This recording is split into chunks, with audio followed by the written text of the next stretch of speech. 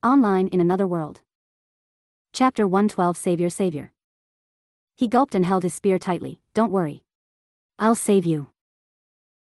Though he said such courageous words, his heart thumped inside of his chest with fear, his fingers trembled against his spear and sweat dripped from his chin. Stomp. Stomp. Stomp.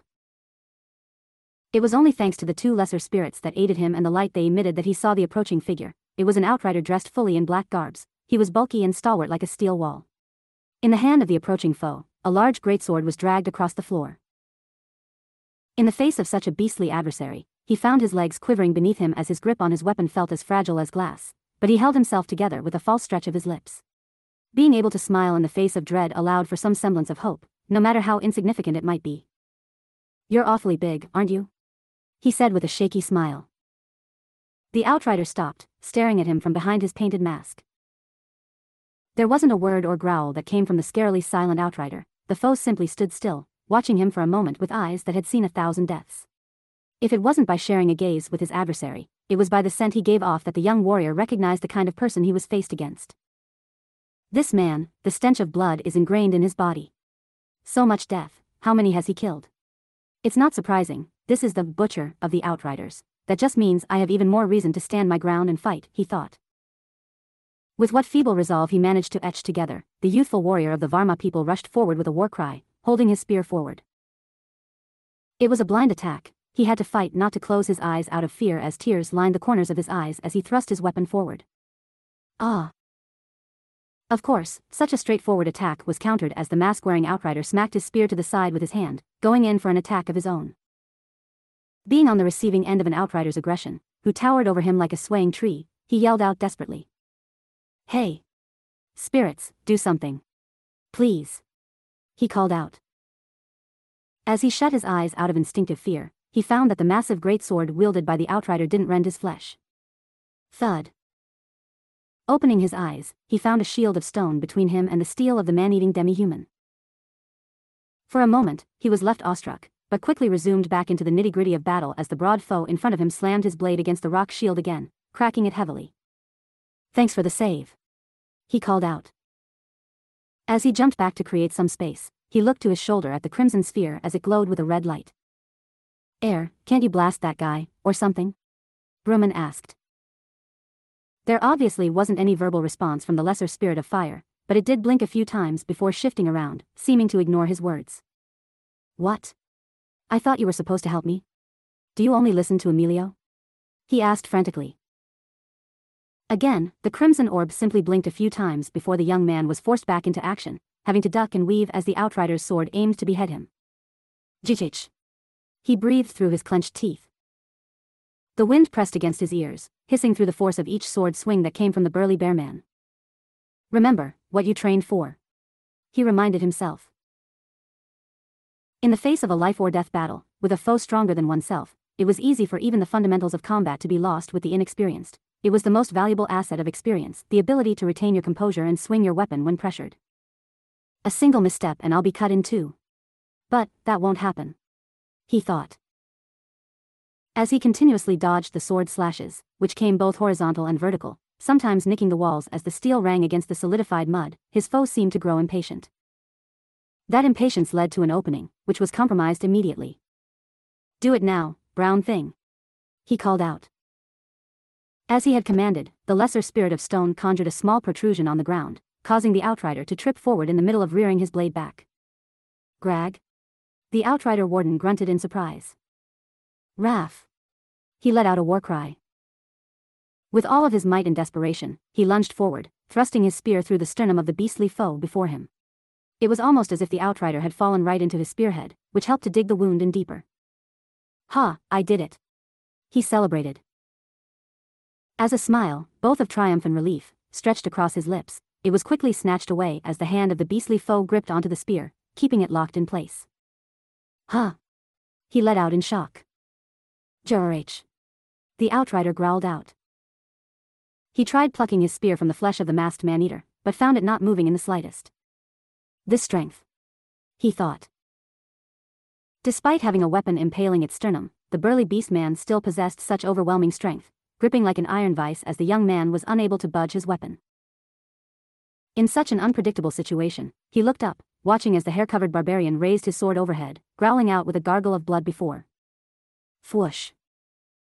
A swift fireball shot out, blasting the outrider back with an intense force and even more lethal heat. The fiery impact left the man sliding back across the ground, laying completely still as the blaze reduced his flesh to char. He stood there in shock for a moment. He glanced to his shoulder, seeing the lesser spirit of fire still hovering, blinking subtly towards him. "Thanks," he said. Taking a moment to catch his breath, he looked around to find the imprisoned people watching with some hope in their eyes now, to which he smiled as he circled around the fallen man. He poked at the corpse for a moment with his spear, keeping his distance. "He's really dead, right?" he mumbled. After making sure he properly finished off the man, he reached down for the large, wooden key that seemed to be an all-purpose key for each wooden cell. Retrieving that, he held it with a bright smile. "All right, I did it, Emilio. I'll free these people and find your friend," he thought. Though victory wasn't something to be savored for long as a stomp came from behind him, thundering down like the signal of death itself. His eyes widened. In that moment, chills ran over his body as his blood ran cold. He could feel the large presence behind him as a heavy breath ran down his neck. Another outrider. He realized.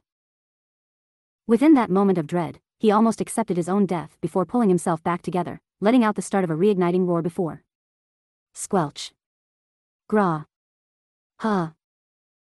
To his disbelief, no attack came to rend his flesh as he turned around to find the towering, masked outrider dressed in a black loincloth spitting out blood. There was a piece of wood, sharpened at one end, sticking through the throat of the outrider. "What? Somebody save me?" "Who?" he questioned.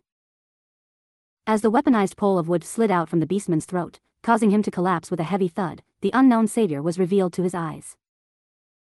A man with dark brown skin, dressed in scars and wearing a gaze colder than any frost. He quickly recognized who such a person could be. "Are you, Vandred?" he asked. The platinum-eyed man looked surprised, in the middle of exchanging his makeshift weapon for the greatsword dropped by the felled outrider. "Huh? Who's asking?" In an abrasive, cautious turn, the man raised his corpse-looted blade, pointing its end towards the neck of the young wolf demi-human. "Eep." Brumman gulped, raising his hands in defense. Such an action caused his words to be caught in his throat at the ruthless tact of the man, and his silence only served to further stoke the fire of suspicion within the scar-layered stranger.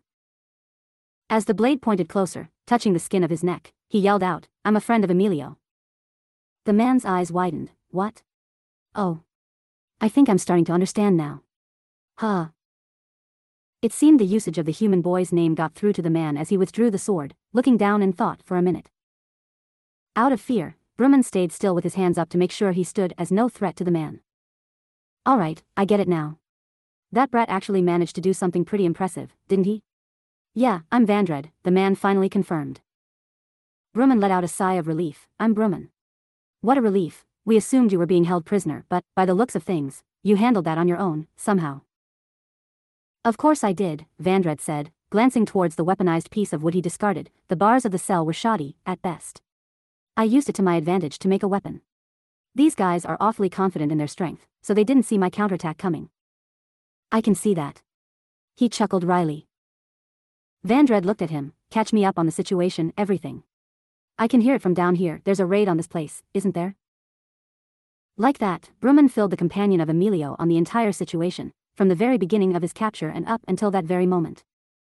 "Apple doesn't fall far from the tree, eh? He's just like Julius, hot-headed bastards," Vandred mumbled.